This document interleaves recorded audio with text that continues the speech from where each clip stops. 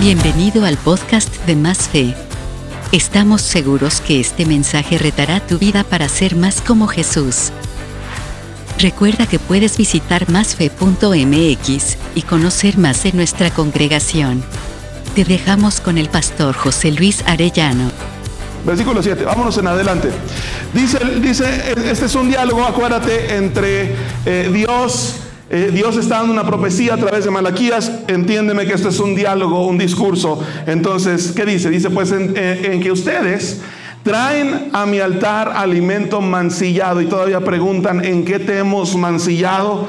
Pues en que tienen la mesa del Señor como algo despreciable. Ustedes traen animales ciegos para el sacrificio y piensan que no tiene nada de malo. Sacrifican animales cojos, enfermos, y piensan que no tiene nada de malo. ¿Por qué no tratan de ofrecérselos a su gobernante? ¿Creen que estaría él contento con ustedes? Se ganarían su favor, dice el Señor Todopoderoso. Ahora pues, traten de apaciguar a Dios para que se apiade de nosotros. ¿Creen que con esta clase de ofrendas se van a ganar su favor? Dice el Señor Todopoderoso. ¿Cómo quisiera que alguno de ustedes clausurara el templo para que no encendieran en vano el fuego de mi altar? No estoy nada contento con ustedes, dice el Señor Todopoderoso, y no voy a aceptar ni una sola ofrenda de sus manos, porque desde donde nace el sol hasta donde se pone, grande es mi nombre entre las naciones. En todo lugar se ofrece incienso y las ofrendas puras a mi nombre, porque grande es mi nombre entre las naciones, dice el Señor Todopoderoso. Pero ustedes lo profanan cuando dicen que la mesa del Señor está mancillada y que su alimento es despreciable, y exclaman, qué hastío, y me tratan con desdén, dice el Señor Todopoderoso, y creen que voy a aceptar de sus manos los animales lesionados, cojos o enfermos que ustedes me traen como sacrificio. Dice el Señor, maldito sea el tramposo que, teniendo un macho aceptable en su rebaño, se lo dedica al Señor y luego le ofrece un animal mutilado. Porque yo soy el gran rey, dice el Señor Todopoderoso, y temido es mi nombre entre las naciones. Entonces, cuando tú lees esto, te pregunto, ¿Dios está contento o enojado? Dios está enojado, ¿verdad? Aquí podemos ver un tema muy difícil. Malaquías no es un libro fácil, ¿sí? Malaquías es un recordatorio de todo lo que está mal y de todo lo que pasó mal antes de la venida de Jesucristo. Recordemos, por favor, que si tú lo ves en tu Biblia, este es el último libro antes del Nuevo Testamento. Entre este tiempo y vamos a llegar, y el ministerio de Juan el Bautista pasaron alrededor de 400 años. Y el último mensaje que tuvo el pueblo de Israel por parte de Dios es que todo está de la fregada, básicamente. Y Dios les está recordando todo lo que está mal, ¿sí? Y eso hay un propósito en medio de todo esto, ¿no? Dios no nomás regaña por regañar, ¿verdad? Cuando Dios establece lo que está mal es porque quiere que haya, ¿qué? Corrección. Es porque quiere que la gente se vuelva a Él y porque quiere establecer un precedente importante. Si nosotros ponemos atención a todo lo que aquí dice, vamos a encontrar algunas particularidades que estoy seguro se relacionan y le vas a encontrar un nuevo significado. Primero vamos, por favor, nuevamente al 7. Dice la Biblia, dice el versículo 7, pues en que ustedes traigan a mi altar alimento mancillado. Sí. Las ofrendas estaban súper mal, mano. Sí. Dios había instituido como regla que la gente trajera, ¿verdad?, alimentos, y trajeran también sacrificios y muchas clases de ofrendas. Y resulta que para este momento ya la gente daba lo que les sobra, ¿sí? Y no solamente lo que les sobraba, lo que estaba echado a perder. Literalmente mancillado significa que estaba podrido, ¿sí? Y eso lo traían, imagínate, al templo, ¿vale? Ya ni siquiera estaban estos, vamos a llamarle, estaba esta idea de traer al menos lo más aceptable, lo que se viera mejor, ¿sí? Ya tú llévale lo que sea, mano, ahí ya nada más para que no falte yo a la ley, ¿sí? Traían ofrendas, dice la Biblia más adelante, un sacrificio, traían animales tuertos, animales con mancha, cuando Dios había pedido, tráiganme lo mejor. Y otra vez, no es porque Dios esté diciendo quiero simplemente lo mejor, aunque lo podría decir, porque ojo, Dios es Dios, ¿verdad? Estaba sentando un precedente, y el precedente es que a Dios se le da lo mejor. ¿Por qué? Porque Él da lo mejor. ¿Sí? De pronto el pueblo de Israel cayó en este vicio, man. ¿Sí? ¿Te imaginas? Dios está criticando aquí no solamente las ofrendas, Dios está criticando incluso a los sacerdotes, ¿verdad? Como que aquí de refilón está diciendo, pues, ¿qué le están enseñando a esta gente? ¿Cómo están aceptando ustedes esta clase de ofrendas? Más adelante dice incluso, ojalá se cierre mi templo. Impensable que Dios dijera, ¿verdad? El templo quiero que se cierre. Ojalá se cerrara. No prendan el fuego en vano, ¿verdad? Siendo que este templo, ¿verdad?, había sido construido por muchos años, con mucha cantidad de dinero, con mucho sacrificio, ¿verdad? Y que Dios está diciendo, eso no vale nada ahorita. ¿Por qué la gente se sentía con esta actitud o tenía esta actitud de traer lo que les sobraba al altar? ¿Por qué de pronto llegamos a este punto? ¿Por qué de pronto en Malaquías vemos que todo está mal y parece ser que se pone todavía peor? ¿Por qué? Y yo estoy muy consciente de que estos mensajes de la Biblia no solamente hablan a un tiempo específico, también hablan a nosotros como humanidad y también tienen un mensaje relevante para nosotros hoy. Y yo veo en medio de estas actitudes situaciones que en realidad yo creo están presentes aún en nuestra época. Yo puedo ver aquí en esta situación de rebeldía, yo puedo ver aquí en esta situación de que a la gente le vale cacahuates Dios y sus ofrendas, en este asunto deplorable, en este estado moral decadente. Yo puedo ver por lo menos 3 ausencias, muchachos. Yo puedo ver una ausencia, por ejemplo, de atribución. La gente tenía un problema de atribución, ¿sí? Se atribuían cosas que pensaban eran suyas, pero que en realidad pues no lo son. ¿Por qué llevaban alimento mancillado? Pues porque el mejor alimento, ¿qué le hacían? Pues se lo comían. ¿Por qué? Pues porque la gente piensa, tengo hambre y he trabajado, el alimento por lo tanto es mío. Y si tú pones atención, ese es un problema que acarreamos desde entonces, desde el principio de los tiempos hasta el día de hoy. Existe en nuestra sociedad, existe en nosotros mismos un problema de atribución. Le atribuimos a alguien más la autoría de algo que no le corresponde. Vamos a poner un ejemplo. Pensamos que los árboles aquí afuera, el pasto del parque, ¿verdad?, el cielo, el ambiente, pensamos que todo esto nos pertenece. Y entonces, ¿qué le hacemos? Lo echamos a perder. Nos estamos peleando incluso con los vecinos si la jardinera es mía o es tuya, y si yo le puse tierrita y por lo tanto me pertenece, y la plantita entonces es para mí, etcétera, etcétera. Vamos, por el amor de Dios, ¿cuántos nosotros no hemos ido a un 15 años y lo primero que hacemos es abalanzarnos por el famosísimo centro de mesa? Ándale, todos los que dijeron centro de mesa, ya sé de qué pie cojean. No, no es cierto, ¿verdad? Pero en realidad eso sucede. Oye, ¿y quién te dijo que era tuyo? O sea, ¿quién? ¿Por qué te abalanzas sobre de él? ¿Sí?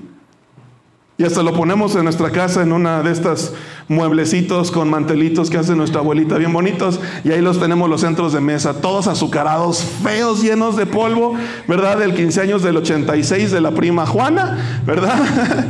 Y ahí están todavía. Sí. Pensamos que el petróleo es nuestro tema relevante de este mes, ¿a poco no? Y entonces hacemos lo que se nos pegue la gana con él. Pensamos, por ejemplo, que nuestro cuerpo es nuestro. Y le empacamos 4 tríos de McDonald's, ¿verdad? Y entonces perseguimos lo que nos satisface solamente. Yo creo que este problema de atribución se vive en al menos 4 categorías. Nos atribuimos, por ejemplo, la creación. ¿Sí? Pensamos que los animales y todo lo que está a nuestro alrededor es nuestro y lo pisoteamos. Nos atribuimos la razón. Pensamos que nuestro punto de vista es el mejor y entonces es nuestra. Y vamos más allá. A veces hablamos de nuestra verdad.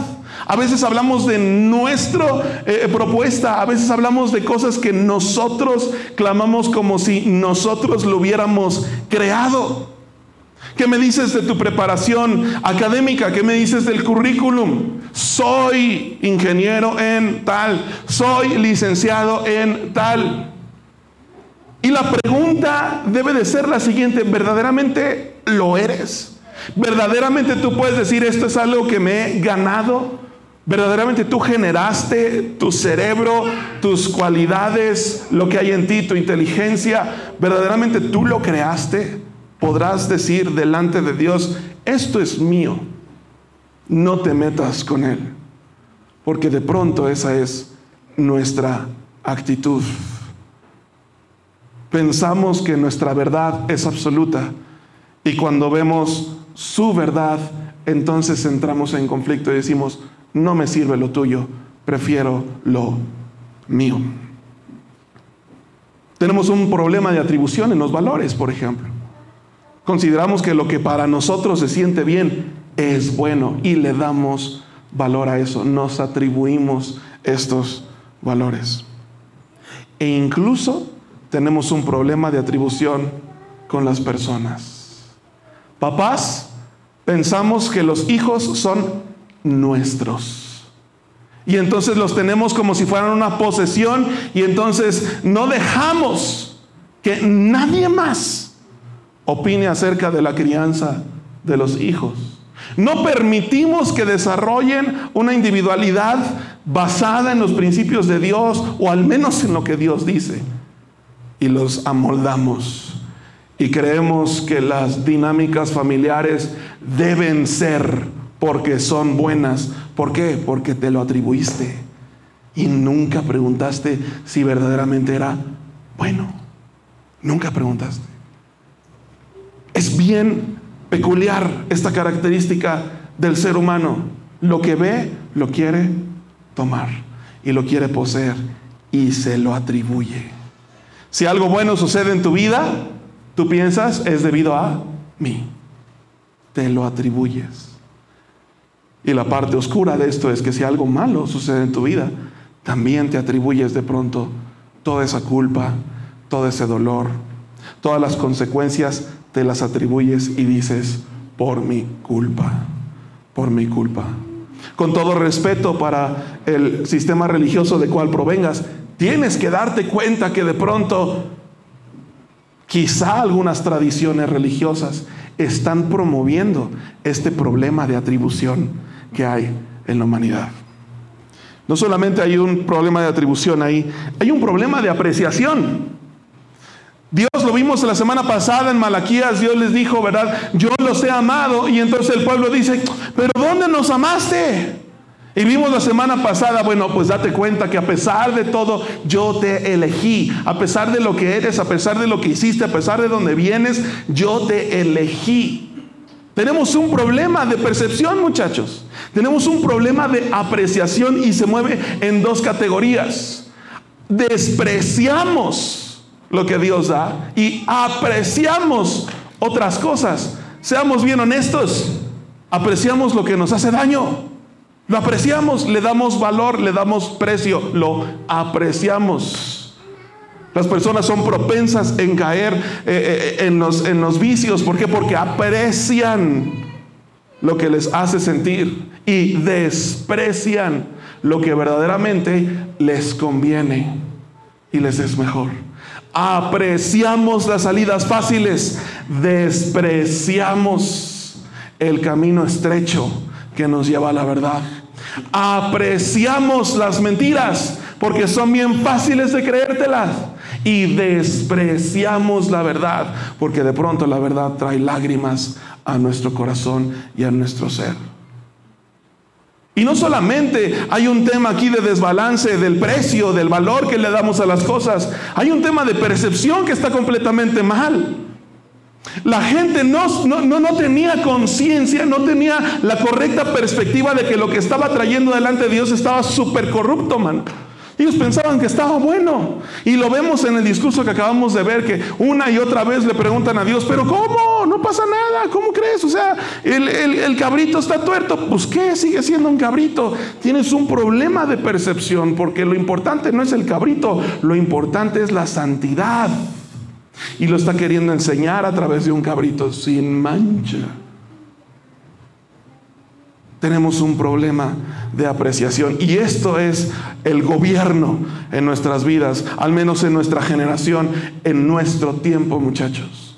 Le atribuimos, ¿verdad?, a alguien más, a todo mundo, menos a Dios, lo bueno de este universo. Sí. Es más, tenemos un problema tan grande de apreciación que a Dios de pronto le llamamos universo, la vida, la madre tierra. Y hasta le hacemos ceremonias para que nos deje construir un apestoso tren. Problema de percepción. ¿Cuál madre tierra, brother? ¿Cuál universo? Es Dios.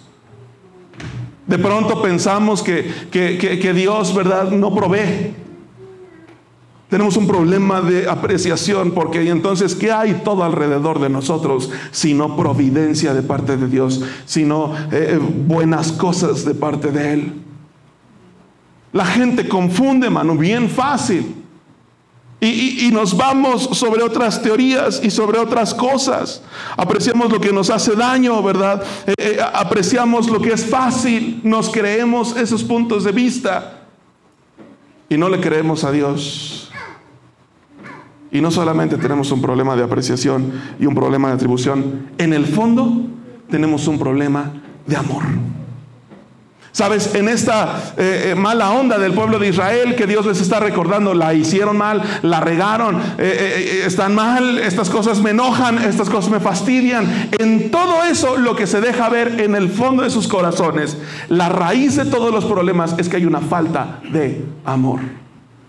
Y queridos, volteemos a ver a nuestra sociedad, volteemos a ver a las redes sociales, volteemos a ver a los periódicos, volteemos a ver a los líderes de opinión de nuestra época y díganme si no hay una falta, un problema muy grande de amor. ¿Qué importa si crees que tal o cual estrategia, tal o cual gobernante es bueno o malo? ¿Qué importa? Nuestra sociedad necesita amor.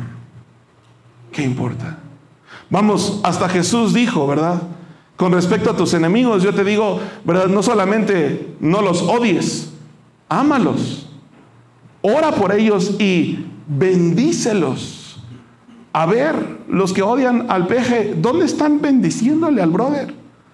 Hoy en la mañana yo le decía a mi prima, ¿verdad? La verdad es que la tiene bien difícil el pobre. La verdad, hermano, y debemos orar porque es nuestro presidente. Te guste o no, el brother necesita su apoyo, y créeme que yo no voté por él. Yo no voté por nadie porque no voto, perdón, ¿verdad?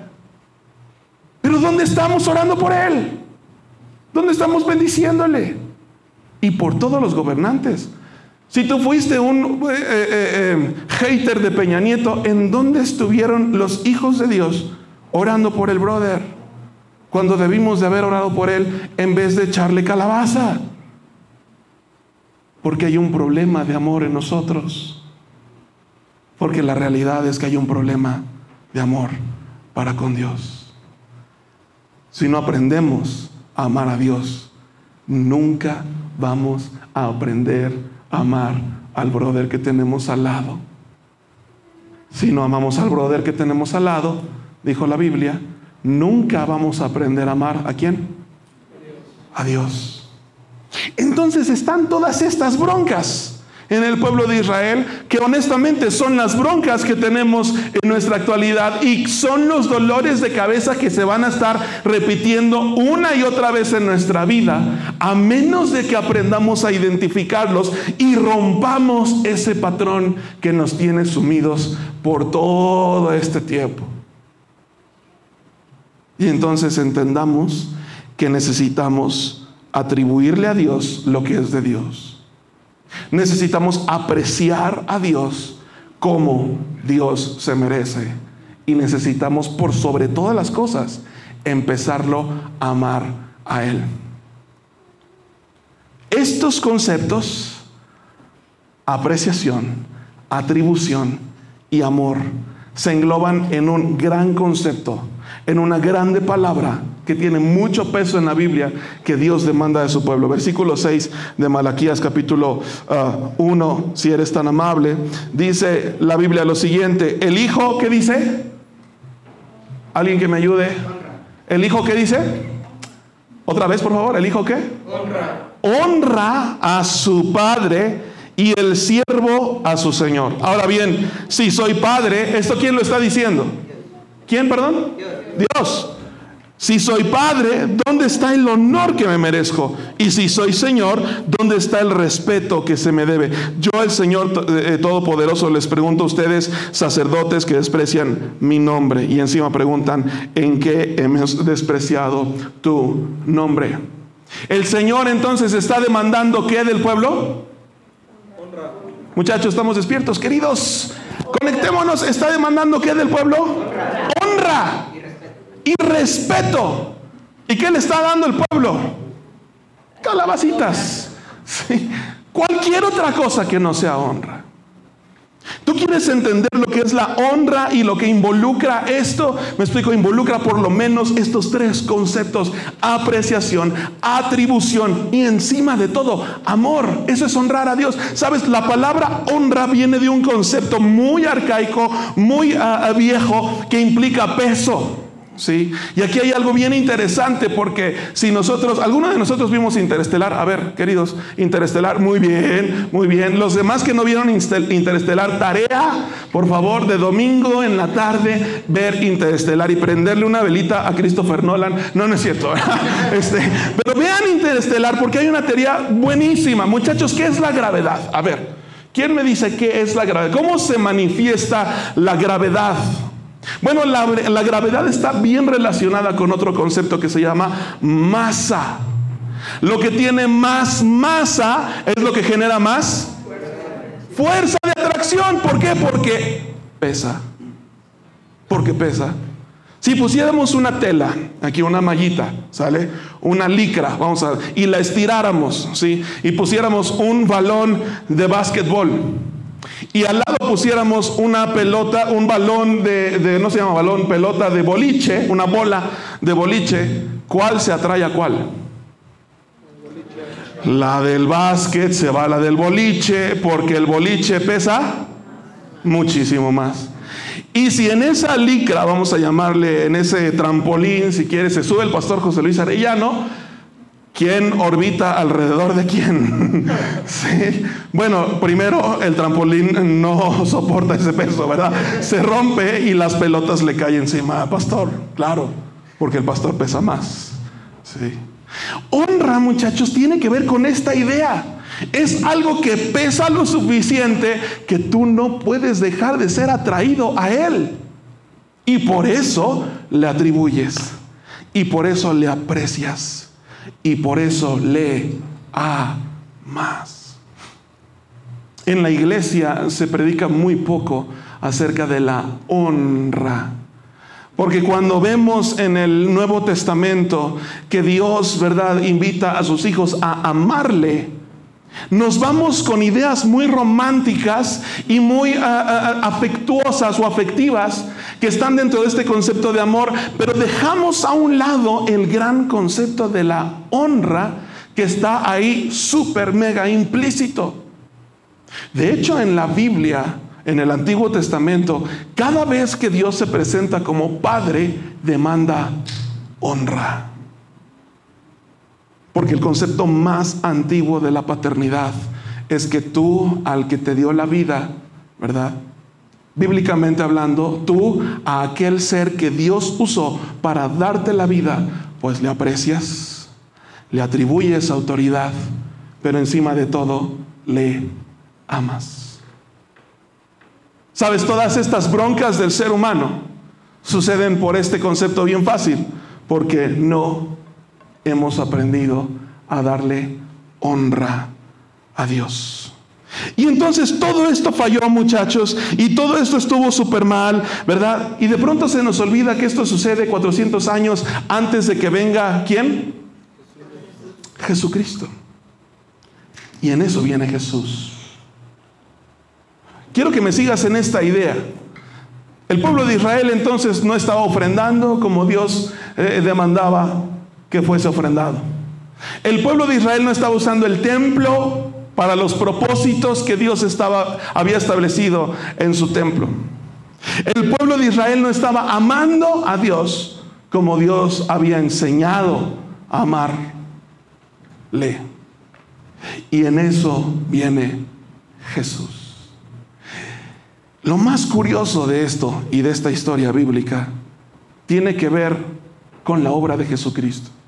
La Biblia dice lo siguiente, y quiero nada más mencionarlo bien sencillo, bien rápido. La Biblia dice lo siguiente, en Juan capítulo 1 versículo 29, dice la Biblia lo siguiente: al día siguiente Juan vio a Jesús que se acercaba a él y dijo: aquí tienen al Cordero de Dios que quita el pecado del mundo. Aquí tienen al Cordero de Dios. Dios que demandaba del pueblo antes de que viniera Jesucristo como ofrendas. Dios que demandaba corderos perfectos. Y cuando viene Jesús, lo primero que reconoce Juan el Bautista de él es que este brother es el Cordero de Dios. ¿Qué enseñanza está ahí para ti y para mí?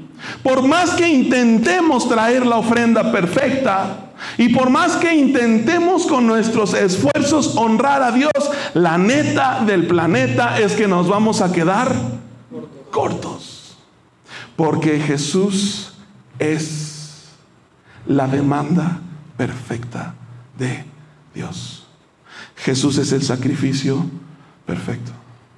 Dijimos que el templo había fallado, ¿no? Dios les reclama a la gente, le dice: más les vale a ustedes cerrar este templo que en vez de hacer estas porquerías que están haciendo.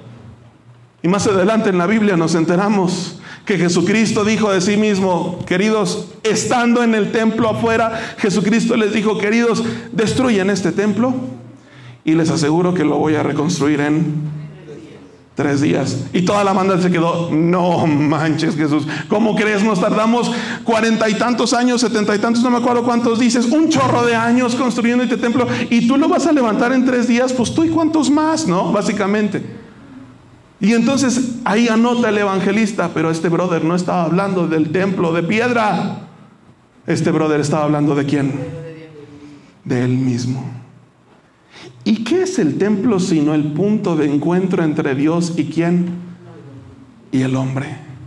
Jesús está diciendo: yo soy el templo perfecto, en donde los propósitos de Dios se cumplen, en donde la gente verdaderamente encuentra ¿a quién? A Dios.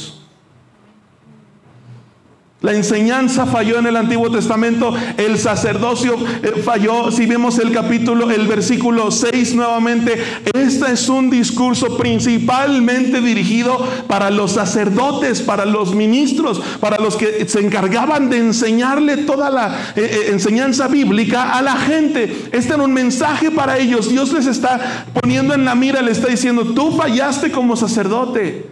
Y en Hebreos, muchachos, la Biblia nos enseña lo siguiente. En Hebreos capítulo 4 versículo 14 dice: por lo tanto, ya que en Jesús, el Hijo de Dios, tenemos un gran sumo sacerdote, aferrémonos a nuestra fe.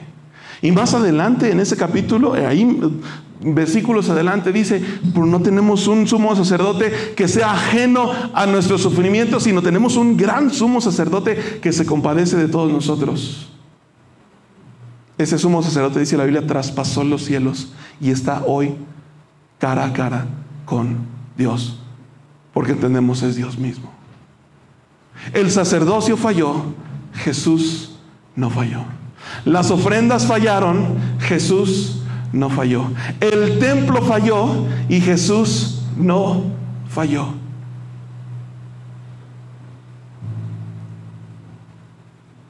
Dios tiene toda la honra que merece a través de Jesús. Dios tiene toda la honra que se le puede dar a través de Jesús, que es Dios mismo. No sé si me ubicas a dónde estoy queriendo llegar con esto.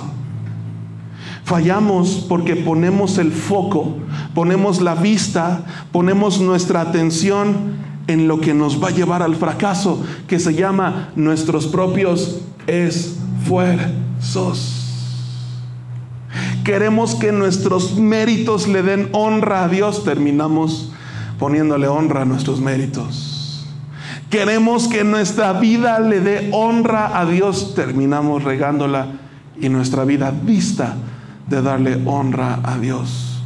Porque lo que no hemos entendido es que Jesús es la ofrenda perfecta, el templo perfecto y nuestro gran sumo sacerdote. Y entonces, si nosotros queremos darle honra a Dios, pues tenemos que acercarnos ¿a quién? A Jesús. Entonces, si tú quieres darle honra a Dios, entonces lo más lógico es que tú le digas: Jesús, habita en mí y gobierna tú en mí, porque ese estilo de vida que tú llevas le da honra a Dios. Ese estilo de vida que tú llevas nos blinda de todos los problemas de apreciación, de todos los problemas de atribución y de toda la falta de amor. Y eso le da honra y le da gloria ¿a quién? A Dios. Tenemos una tarea bien sencilla que nos complicamos muchísimo. Es renunciar a nosotros mismos y dejar que Jesús empiece a tomar el control de nuestra vida. Si algo le falta a este mundo, es gente que sepa honrar a Dios. Porque sabes, cuando tú empiezas a honrar a Dios, el mundo empieza a sanar. Porque el amor empieza a ser el estilo de vida que impera. Si te das cuenta de las muchas broncas que tenemos como país, vamos a poder analizar que en medio de todo esto hay una gran ausencia de amor. Y nunca va a haber amor si no aprendemos a honrar a Dios. Y nunca vamos a honrar a Dios si no tomamos a Jesús y lo metemos a nuestra vida para que obre y haga y establezca su manera de ser. Honrar a Dios es entregarte a Jesús.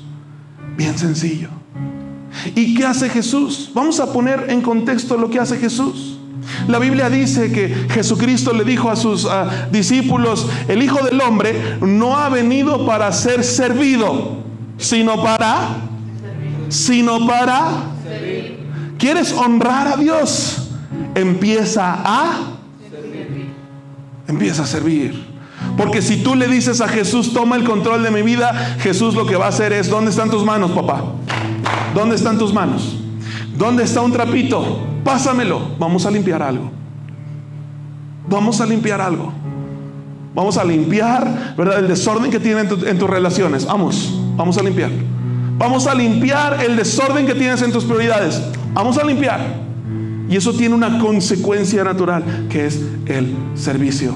La gente de pronto me dice: pastor, es que me siento estancado. Pastor, es que me siento como que puedo hacer algo más. Sí, bro. ¿Sabes qué es? Servicio.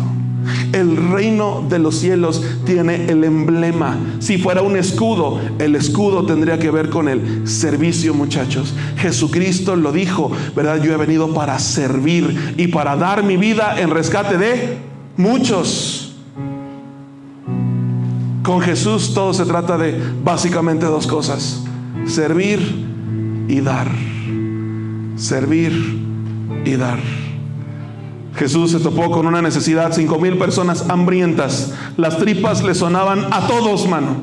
Estaban hambrientos porque estaban ahí. Querían ver qué onda con Jesús. Querían conocer más de este brother. Y Jesús los ve y se apiada de ellos. ¿Y qué hace? Con 5 panes y 2 peces les dio de comer a todos. A todos. Finalmente, Jesús dio su vida por nosotros. Queridos, honrar a Dios es tomar a Jesús, hacerlo el líder y capitán de nuestras vidas. Y Él nos va a llevar a dos categorías bien grandes en nuestra vida: el servicio y el dar. Y el dar. Hay muchas cosas que tú puedes dar. Tú puedes dar tiempo. Tú puedes dar perdón. Tú puedes dar amor. Tú puedes dar consejos. Tú puedes dar bienes. Empecemos a dar. Y de esta manera permitirle a Jesús, atribuirle a Jesús el dominio y la autoridad de nuestra vida. Muchachos, honrar a Dios tiene que ver con servir y dar a los demás. Y esto solo lo va a hacer Jesús en tu vida. Por eso ahora entiendes que Jesucristo dijo: si alguien quiere venir atrás de mí, en pos de mí, que tome su cruz. ¿Y la cruz para qué sirve, muchachos? Uy, nos cuesta trabajo decirlo. ¿Para qué sirve la cruz? Como un adornito, ¿verdad? En nuestra cama, ahí bien bonito, le ponemos una lucecita, musiquita de lucecitas. ¿Para qué sirve la cruz, queridos? Para crucificar. O sea, para morir. Y no quiere decir que Dios quiera destruirte, pero nuestra falta de amor debe morir. Nuestra mala atribución de las cosas debe morir. Y nuestra falta de apreciación debe morir, muchachos. Tomemos nuestra cruz y entonces dejemos que Jesús empiece a tomar el control de nuestra vida. La honra entonces sea para Dios.